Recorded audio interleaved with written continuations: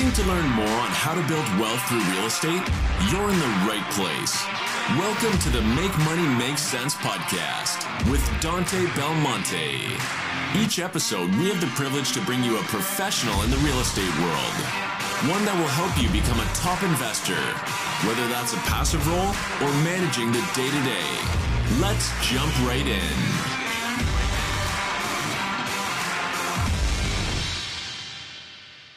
All right, Kevin, welcome to the show. How are we doing today, my friend?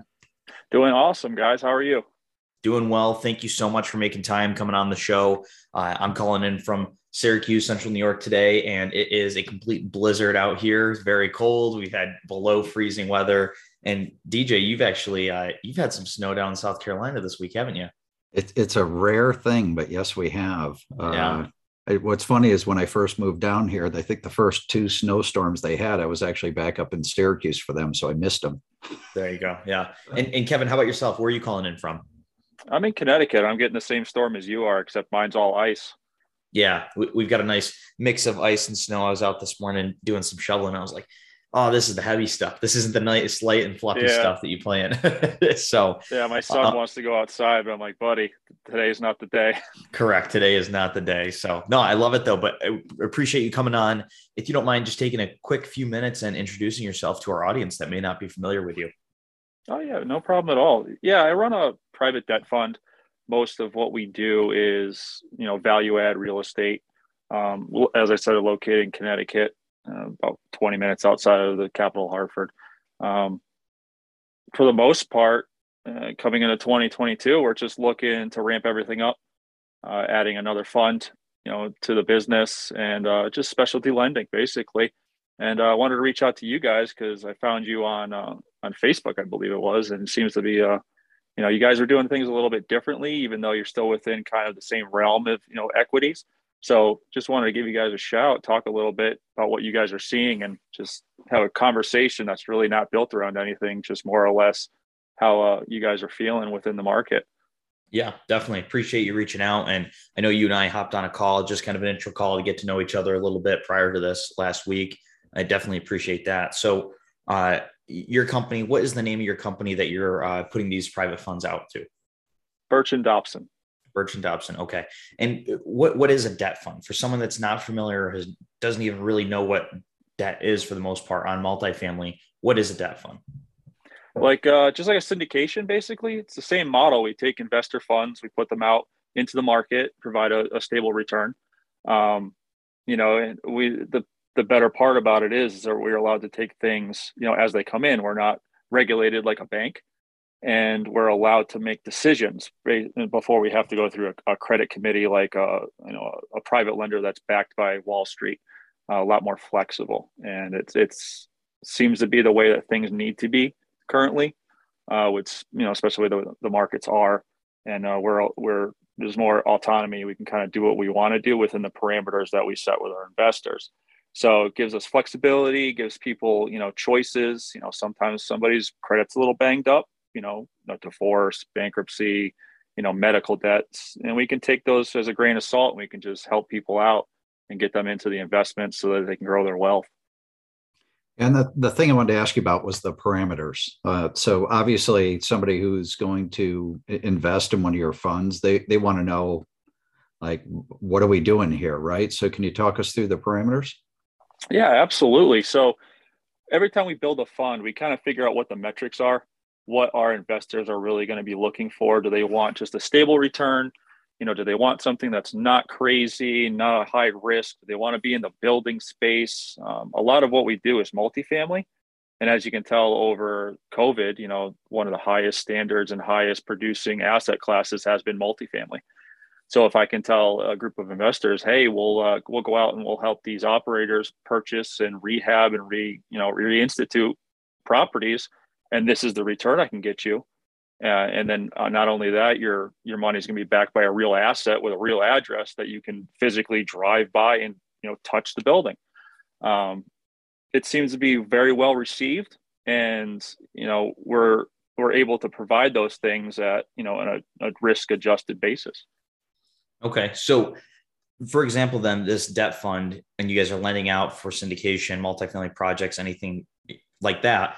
are you guys replacing? So let's say instead we wanted to go to Freddie or Fannie Mac to get debt, would you guys replace that debt on the capital stack? Is that correct in that thinking? No, what we would do is we would be providing the debt for acquisition and rehab. Okay. So stuff that, you want to go to Freddie and Fannie when you're stabilized and your Correct. rents are up to par and, and you're at your 90 plus occupancy. We're the first guys in the door, and then we help you because I have to underwrite it because I want, our money back. Our investors Right. want their money back. So when we underwrite, we make sure that. Is that really how that works, Kevin? Yeah. I'm not a loan to own shop. I don't want your properties.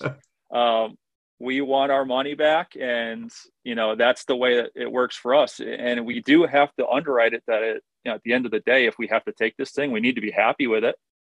We only lend up really on things that we want to, if we had to take them back, I'm okay with that. But that's not the end goal. We've never taken a property back to date, and we've been around since 2007. So it's not the end goal by any stretch of the imagination, but yes, we do have to look at it to say, if it hits the fan, we're okay with holding it until we can get rid of it. I'd love the loan to own. Yeah, it's a terrible sounding string of words if you put it together, but absolutely. And you can really kind of sniff those guys out. If they're telling you, we'll lend you 100% or 99%, or we'll roll everything in. You kind of got to look at that and say, why would they do that? Am I just bird dogging deals for them and they're making the terms so good and it just seems too good to be true? Generally it is. So you can kind of flush out those loan to own guys, pretty easily. And one of the benefits of being a fund that's not backed by, Wall Street is if a borrower calls us and says, hey, this is what happened. We had a pipe burst. It's going to be a little bit of an issue to get you that payment on the 15th. It's going to take a week. We can sit down and make those conversations as to where, if it's only based on return to investors and, keeping our stock price up, which is something we don't have to deal with, it's a different conversation. Yeah. So what are you finding out there? And I'm going to approach this from the standpoint of I've invested passively in syndications, spread out geographically, and I think some great markets. We all see what's going on with the stock market. So your investors, who are they? How do you sell them on returns? What do returns look like coming out of your fund? Sure. Our investors are high income earners, high net worth individuals. We're looking at all Reg C. We want accredited investors, doctors, engineers, anybody that would be basically in a syndication model that doesn't want to have a long-term hold, maybe wants something a little shorter. The fund can be anywhere from a year, and we can have recaptures, within 90 days. Very flexible in that term. And we're around between 6, 7, and 8% annualized with no management fees. So even if somebody in a different fund or a syndication says, oh, we're going to give you 10, but there's 2% here for management fees, here's our acquisition fee, and you start getting down to brass tacks, what does that balance sheet look like at the end of the year? You're right around there. So I think we try to be as fair as we can. And we also are, if we don't do well, the investors don't do well, and vice versa. So it puts us all in alignment, is what we kind of built this out to be like. And when you do it like that, everybody's interests are aligned. I'm not getting paid by putting a loan together before the investors, and that's the way I think it should be. I've read through so many syndication documents, because we do fund syndications, that where it's so front loaded with fees that if the sponsor is making, $250,000 off the jump, which is, if that business model works and they're able to perform with, historicals that do so, more power to you. But going forward with just debt, I think you need to be more aligned with your investors. Right. Now, as far as like tax reporting goes for these investors that are investing in the debt fund, I would imagine because it's debt, it's not K1 reporter. Did you guys distribute 1099 to all the debt investors, or how do they report taxes at the end of each year? It's individual, kind of how they want to have it reported. Do they want to reinvest it? Normally it is a 1099 interest, at the end of the year. Whether or not those gains are realized is if they're reinvesting in the funds. It's where it comes from, a trust, an IRA. I mean, there's so many different avenues you can go down along that. And we do cater, spend a good amount of money on taxes so that people can get what they need at the end of the year. Yeah, definitely. I hear you on that. Now, as far as someone like, if you were lending to an operator, an active operator, what type of terms can someone expect to see? And I'm sure this is going to vary on project and market and where the geographic market, but actually where the debt market is. But what are some terms over this last year, maybe Q3, Q4 of last year, were you putting out to investors, to actual principals? We're doing 65% to 80% LTV, and we don't want our loan to exceed about 75% of the value once it's stabilized. So it gives us a little bit of a cushion, a buffer. The rates are generally between 8 and 10, and that's all going to depend on, the experience, how they've paid people back in the past. I mean, we look at credit, but it doesn't really tell you the entire picture. It's, and like I said before, not having Wall Street on your back and taking money from big banks, you can kind of make those decisions. And, if something's a little bit outside of the box, I can send an email to the investor and say, hey, this guy, this is what he has. He's a little short on cash. The leverage might need to be a little higher than it normally is, but we're very, rather well protected. And we can make a decision based on that. It's rare where you can have your capital deployed somewhere and then the guy that's taking care of it can reach out and say, hey, what do you feel about this? And we can go from there. Yeah, I want to take you back to the syndication piece. So you're familiar with underwriting multifamily syndications. What do you look for? So for your underwriting criteria, there's got to be some parameters that stand out to you. And by the way, we appreciate the fact that lenders do their own due diligence, right? Because that just serves as a quality control check for us. So this is great. Yeah. So it's all going to depend on market. If you come to me with something in Jacksonville, we can throw it against the wall and it's going to stick, especially in markets like that, Tampa, anything like that. We're going to underwrite it just as if you're underwriting it because we want to make sure the deal at the end is going to flesh out. And, stabilization, how long it's going to take. Are you going to put any special lease ups? It's a big picture and you have to look at it that way. It's not cookie cutter. No deal is going to be the same as before. How many LPs are in, how many GP partners do you have? What are their experiences, in the past? When you get to somebody that's brand new, maybe they took a course somewhere and they're putting together their first, 30 unit deal and it's $3 million and, they're trying to fit things together and, shoestring it. It's different. You have to look at it that way. The standard operator, you're going to look at them a little bit different. And the ones that are, 10, 12 deals in, they're going to get a different set of eyes too, because, everything is in stages. And that's, one of those things you have to kind of just roll with. And the deal is probably great. I've turned down deals that have looked pretty well because, we didn't have total, good feelings about that particular borrower and the teams that they had behind them. So could I give you a cookie cutter answer? Not really. It takes time and you have to be able to go through it and understand what you're looking at. Yeah. And I was really just looking for, what stands out to you and you've covered some of that. So obviously the team's very important. Yes. The team's very important. Yeah. And, obviously the syndication deals, they're complicated. Our underwriting spreadsheet, Dante, numerous tabs on it and different ways we look at the deal, but always putting the investor first. That's the number one thing that we do is if these deals don't work for the investor, we don't try to shoehorn them in. So if you were to come in and replace a group of investors, so in other words, we're going to syndicate something and we team up with you, what does it look like from our end? I'm assuming there's an LLC that essentially becomes one of the LPs in the deal. So for me, I wouldn't really be an LP. I'd be more of the debt side. So, you would still have your limited partners, putting in the money for their down payments, their, earnest costs and all that. And then I would come in on the back end and replace or just be your general lender on it.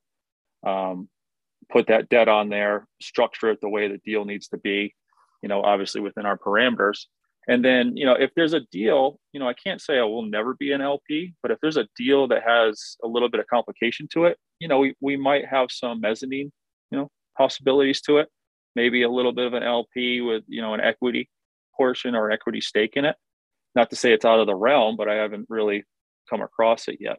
So the answer is kind of twofold. Yes, it can be that way, but mostly we want to be the guy holding the paper with a very good idea of what the operations are going to be like. Right. And especially with, the rates you're talking about, you guys aren't in it for the long haul. You're not the perm debt. You're coming in, helping the project Correct. get, up and funded, whether that's possibly new construction. I don't know if you guys do that, but it sounds like more of that value add approach, get it stabilized, and then get it refied out with maybe a HUD loan, a CMBS, a Freddie, Fannie, some form of agency. And then that's when you guys leave the picture. Now, correct. Kind of a two-sided question I have are minimums. What is the minimum for investors to invest in your fund? And then what is the minimum that you guys are really lending on as far as project goes as a dollar amount? Our minimum is going to be $100,000, from our accredited investors. I don't want to have a lot of investors, as weird as that sounds. I want totally get that. Yeah. Investors, they have to understand what we're doing. And that's why I keep it so simple. It's money against the property that is being improved. It's very simple. If I start having to get into explaining things, then it gets a little complicated. And that's when you have to start lowering your minimum requirements. When you have to convince somebody, you can't ask for $100,000. You have to lower that. And as terms as how much are we lending out, I like staying under 10 million, just because that seems to be a really good market that syndicators can really handle, especially if they're not, into the 150 to 400 units. And to be honest, that's really not my market. I don't want to be in a $30 million deal because it just, I don't want the fund to be weighed too far in one direction than the other. Not heavily diversified. It's all your eggs in one basket. Will we get there eventually? Yes. But right now it's just easier to handle $6 or $7, $10 million deals than it is to handle $300 million and have $1 billion to deal with. I'm not trying to be Blackstone, but I'm not trying to be a little guy either. Right. Totally hear you on that. And when you're looking at deals, obviously it's going to be case by case, as we said, but do you have a preference? Do you like a core plus deal that has a smaller value add mentality to it? Or do you like the heavier value add deal, C class, B class, or are you trying to go higher end? Like I said, that core plus, that A class deal, or is there a certain vintage you try to stay away from? Do you guys only lend on 80, 85 vintage and newer because it's going to have newer construction components? Or are you guys Correct. Okay with going something a little bit older in like the 60s or 70s? I try to stay away from the anything below the 80s, really. I mean, upper 70s is okay, depending on where it was built. Upper 70s in New England is a different conversation than upper 70s in Florida. So, I'm going to like C property that wants to be a B property that wants to be an A. Core plus, has come up a lot. And you're taking the property from the guy that's building it and you're finishing out, doing your finishing upgrades, your finishes, doing your lease up. So we've been looking into that as well. Obviously they're few and far between because the guys that are building, huge complexes and stuff like that, but it has come across. And a lot of what's happening now is conversions for hotels and motels. There's this week alone, 3 of those types of deals came through on my desk. And, might build a product around that just because it's already there, and it's a quick changeover, relatively speaking to, something that can provide housing is something that we desperately need. Yeah. And to kind of touch on what you were talking about, that core plus class where, you're buying it from the developer, they're typically not leasing it up, or maybe they will lease it up. It depends on who the developer is and what their business plan is. Something I found that seems to be very true is they're just using builder grade finishes, builder grade materials, because it's very expensive to build right now, or it's just expensive to build in the last 5 to 10 years is what it seems like. So these syndicators, these operators, these principals, for those of you that are listening that are unaware of how this works, is they'll come in and they'll finish off the units with higher end finishes. So something we'll notice a lot, and some of our friends that are operators they'll go in, they'll grab these properties that are 1, 2, 3 years old. Maybe they're 50% leased up. So they're not their max potential. So that's where you, Kevin, come in with your fund to bring that debt because it's not fully stabilized. And then as those units are turning or as they're getting those leased up, they're starting to put in higher end finishes that can command those higher rents in the market. Just to educate those that are listening on what we're talking about here.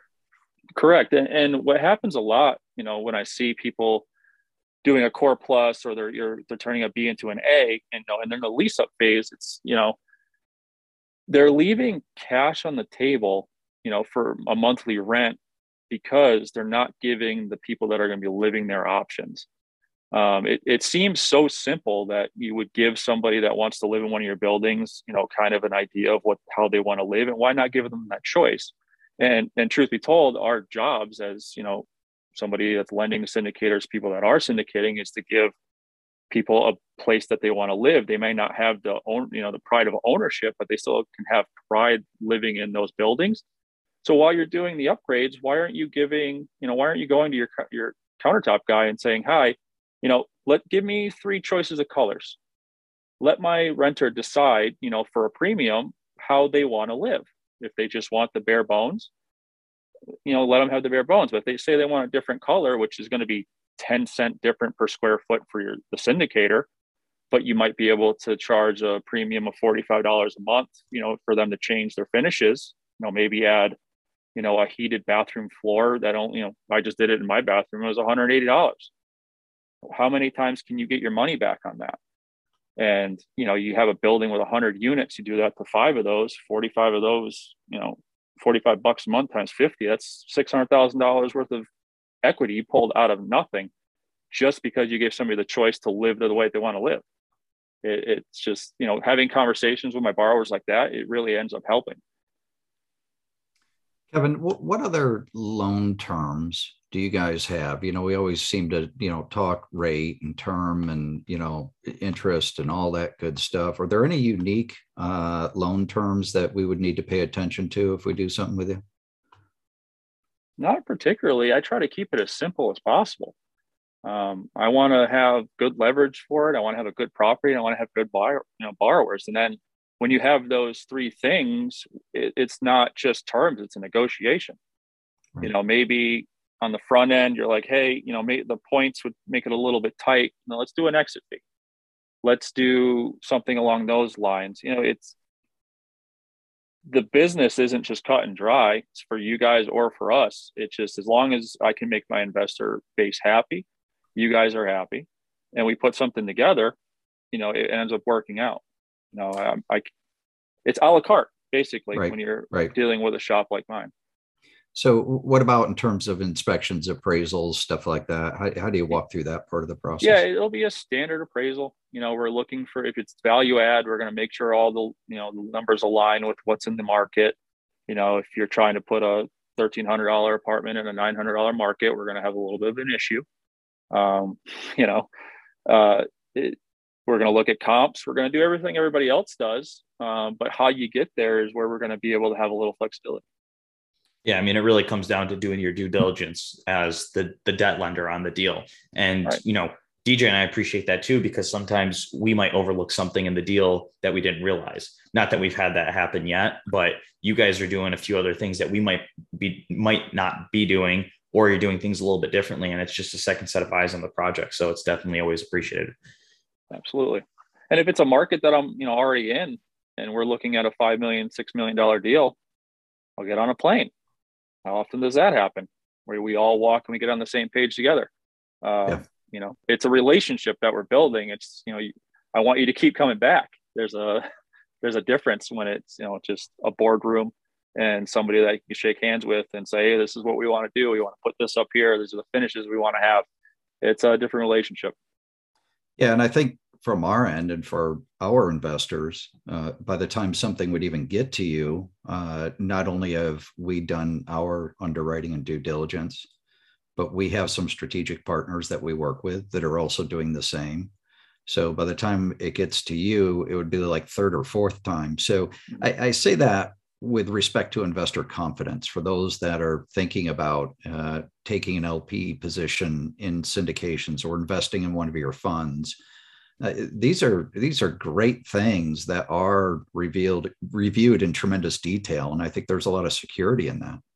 Absolutely. The review, legal teams look at them, appraisers look at them. If something's going to come up, it's going to come up quick. As long as you have your team is the ones that you've built and they're all on the same page, the end result is supposed to be the same. And you're watching your back. I'm making sure our T's are crossed and our I's are dotted, and we're all ending for the same goal. And nobody wants to get hurt doing it. And you guys are very obviously investor focused as well as we are. So at the end of the day, the money has to go back to the investors. It has to go back to the investors. And on our end and your end, I know, we're going to do whatever we can to make that happen. Yeah. So those investors in this climate, right, we're seeing a lot of market volatility. We're seeing certainly everybody knows what's going on with inflation. Are you finding more people gravitating toward a fund like yours, or what are you doing for marketing? Tie all that together for me. The fund interest to me is very shocking at the moment, because I can't believe how much money is actually sitting out there looking for a place to go. And we're in a small niche world, just kind of like how syndicators are. So we're all kind of fighting over the same pie. My hold periods are, more flexible. Syndications are kind of like, they're 5-7 years. So the marketing part of it is just, for me, flexibility, Facebook, forums, things along those lines. I'm on a couple boards with, White Coat Investor, would be a place that I would advertise, doctors, stuff like that. And having a fund that isn't in the billions of dollars, I can get to my end result really quick, $100,000 at a time. If you're raising 20 million, you only need 200 people. It's nothing too insurmountable for us. And I tend to do the funds that are smaller, so it's easier for me to market for them. And not charging any management fees, that usually helps too. Yeah. And it's pretty crazy to think all these available options, all these available investments that we don't hear about. These investment options, such as your fund, our syndications, or anything multifamily or commercial related, it's really not open advertised. So it kind of funny, just quick story. So I play soccer. I'm in a men's league. And last night I went to the men's league and I ran into someone I haven't seen in a few years. And we're just talking to our families. And I was like, oh, okay, I'll catch you later. And he's like, oh, real quick. He's like, I see what you're doing online with like the real estate investing. He's like, I didn't know you could do that. I'd love to get involved. I didn't know I could lend through my retirement account. He's like, I've got all these stocks in there. I didn't know I could lend that directly to you and put that money to work. He's like, I've got $100,000 right now that I can just direct over to you instead of over to those other investments. And he's like, and I really want to get into real estate. So it's just crazy to think. I mean, you even ask myself 3-4 years ago, I didn't know these options were available that you could invest in. I was just pushing over to my Roth IRA. I was pushing over to my brokerage account. And Kevin, talking about things like your funds you have available. Like I said, our syndications are just anything multifamily or commercial related. It's really crazy that these things are available to us, these awesome tools with all the different benefits. So kind of a little side tangent there, but I think it's awesome. Yeah. And it's not really marketable because we have to compete with Bank of America. We have to compete with, these guys that have billions and billions of dollars in marketing, where it makes people think the only thing they can do is give it to them.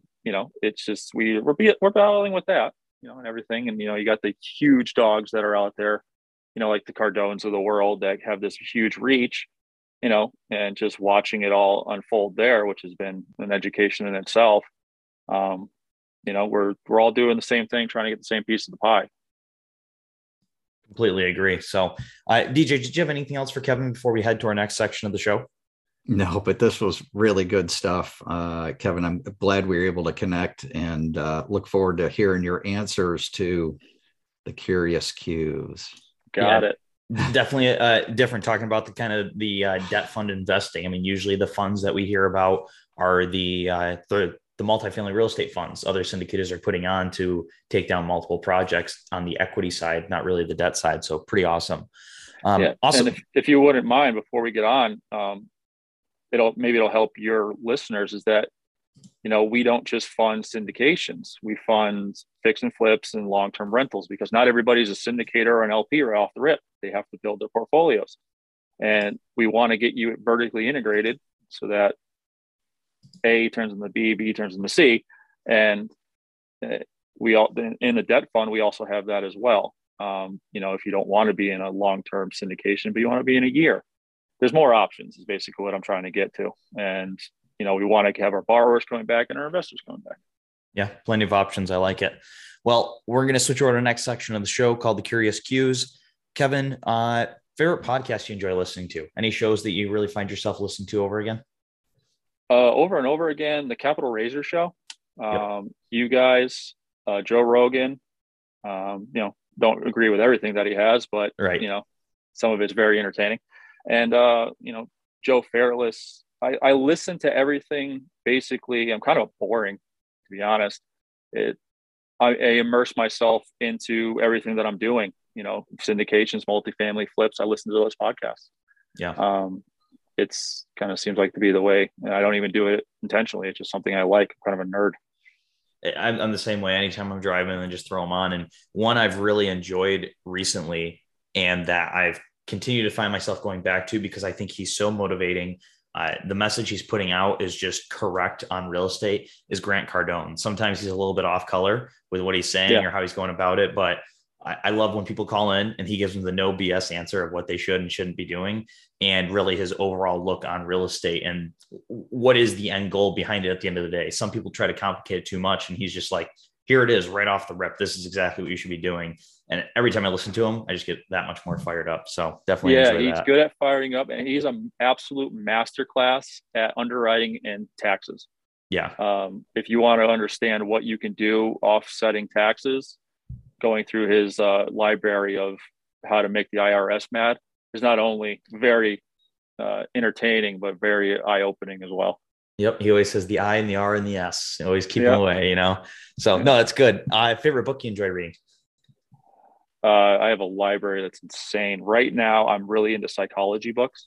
Okay. Going through a lot of those. I go back even to like Think and Grow Rich, because everything in this business is a mindset. Yeah. So true. Yeah. I usually go back. I'll buy a bunch of books, but then I'll go back and I'm reading the same 10, that I've read for the past decade, 20 years or so. Yep. Just get a refresher. It's those top ones that are always at top of mind or sitting by your desk somewhere. Yeah. And biggest hurdle in real estate or with your fund you had? The biggest hurdle thus far is the cost of entry to do something like this is very expensive. I mean, just the documentation alone. Yeah, I mean, as a syndicator, you can be 50 grand into this before you even, raise a single dollar. And not being able to, funny story. This is a debt funds and investing into basically anything where you take other people's money is an extremely hard thing to get into at a high level. You can't just jump into it. You have to spend about, 5 years learning it. And what I ended up doing is finding a fund local to me, tried to get an interview there. That didn't work because I didn't know anybody that worked there. So I found out where the CEO lived and I hand delivered my resume to his house. That got me in the door, and he just ended up calling me and says, I don't know who you are, but can you be there Monday? Needless to say, I didn't get hired because they didn't know what to do with me, but that at least got me into the door and to talk to people about it. And I ended up finding a smaller fund I worked for a couple of years. And then I just decided to branch out on my own. Nobody knew. There's always that unexpected component that drops into every podcast. And today's is job hunting tips. Yeah, right. By Kevin. Like I just didn't know what to do. Like I wanted to be in the business. I wanted to learn, but I don't have a master's degree in economics, which if that's what people want, that's what they can have. But there's got to be a way to do it without that. Kevin, what were you doing before you got into the fund business? I was buying debt for many years. The concept of being able to buy money for cheaper than what it's worth has been extremely beneficial. And I was basically enamored with it. I was an engineer for a while. My father is a real estate investor. You're talking about the engineer again. What type of engineer? I was a job site engineer. Basically the guy that could read a blueprint without it being upside down and mark out everything, use, stanchions and all that kind of stuff. And, the amount of engineers we run into in this business is insane. It's just, everyone has it, right. Exactly. That's what it comes down to. Yeah. Numbers is our thing. Yeah. I love it. Yeah. How about favorite non-real estate related hobbies? So what do you like doing in your free time? My wife and I, Valerie, and our son Dallas, we love the outdoors. We love traveling. COVID kind of put a little hamper on that in the last couple of years, but big outdoor family, fitness, just like traveling. And I can't wait to get back to doing that. Oh, I'm sure. Yeah. A lot of people. Traveling's been a pain over this last year and a half. I mean, my wife and I, we got married during COVID. So we, tried going to our honeymoon that kind of stunk, and just a few things. We went to Hawaii, and kind of making that trip was difficult. So very excited for that all to get cleared out so we can go back and do some fun stuff. Yeah. And how about newbie advice? So what advice would you give to someone who's looking to get started in this arena? When you reach out to somebody, do it as if you're trying to get a date. Be prepared, be put together, make it your best impression foot forward. How many times I get a submission from somebody where they don't even have the zip code on the address. Oh, geez. How the pitch deck is, the fonts are all mixed up, and it seems kind of silly, but if you're sending something to somebody, don't make them work to try to help you to do it. And if they're missing details that small, what other major details are they missing out on? It's one of those things. Tighten everything up on the first, interaction with somebody. And that doesn't matter if it's me, if it's you guys, if it's a realtor, if you're trying to get a deal, make yourself seem put together at least, and try. And what I tell people is Google a pitch deck. Doesn't matter really what industry it is, just take a look at it and see how it's put together. Yeah. So that when you do make that first impression, somebody picks up the phone and calls you back or emails you back, rather than just hit delete. Right. No, I hear you on that. Certainly too, Dante, is when we went through our last deal, going through that whole due diligence process with the lender. And one of the things we tried to do, Kevin, I don't know, I'm assuming this probably helped us. There's obviously a lot of questions that are asked, a lot of information that's looked at, but we even tried to make life easier on those underwriters, so that if they needed something in a certain form, we'd take it and do that. A lot of times they'd say, just email it to me and I'll take care of it. But we tried to go that extra mile, and I'm assuming that's helpful to you and probably presents well. It does, and it's very appreciated. And we want to reach out faster to the ones that actually put the effort in. Just before I even get 140, I already have 6 deals to look at. It's a lot of work, and the easier things are for everybody, it just makes everything more efficient. And the ones that I can just comprehend faster is the one that I click on first. It's just as simple as that. Yeah, I hear you on that. Well, Kevin, this has been awesome. You've really given us a lot to think about on the debt side of things for deals that we're looking at. I think you've really educated our audience on what you are doing and what other options are out there for investing. If someone wanted to get in contact with you to learn a little bit more about what you guys are doing, where can they reach out to you at?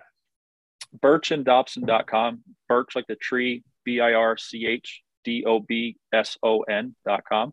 All my contact information is on there. I'm not exactly hiding. So, and I have a really weird last name. So if you Google me, you'll find me. Awesome. Well, this was great. Thank you again, Kevin, and we'll be chatting with you soon. Thank you, gentlemen. It was great talking with you. Thanks for listening. We hope you were able to take some value away from today's episode. For more information or to connect with Dante, visit victorycapgroup.com. See you next week.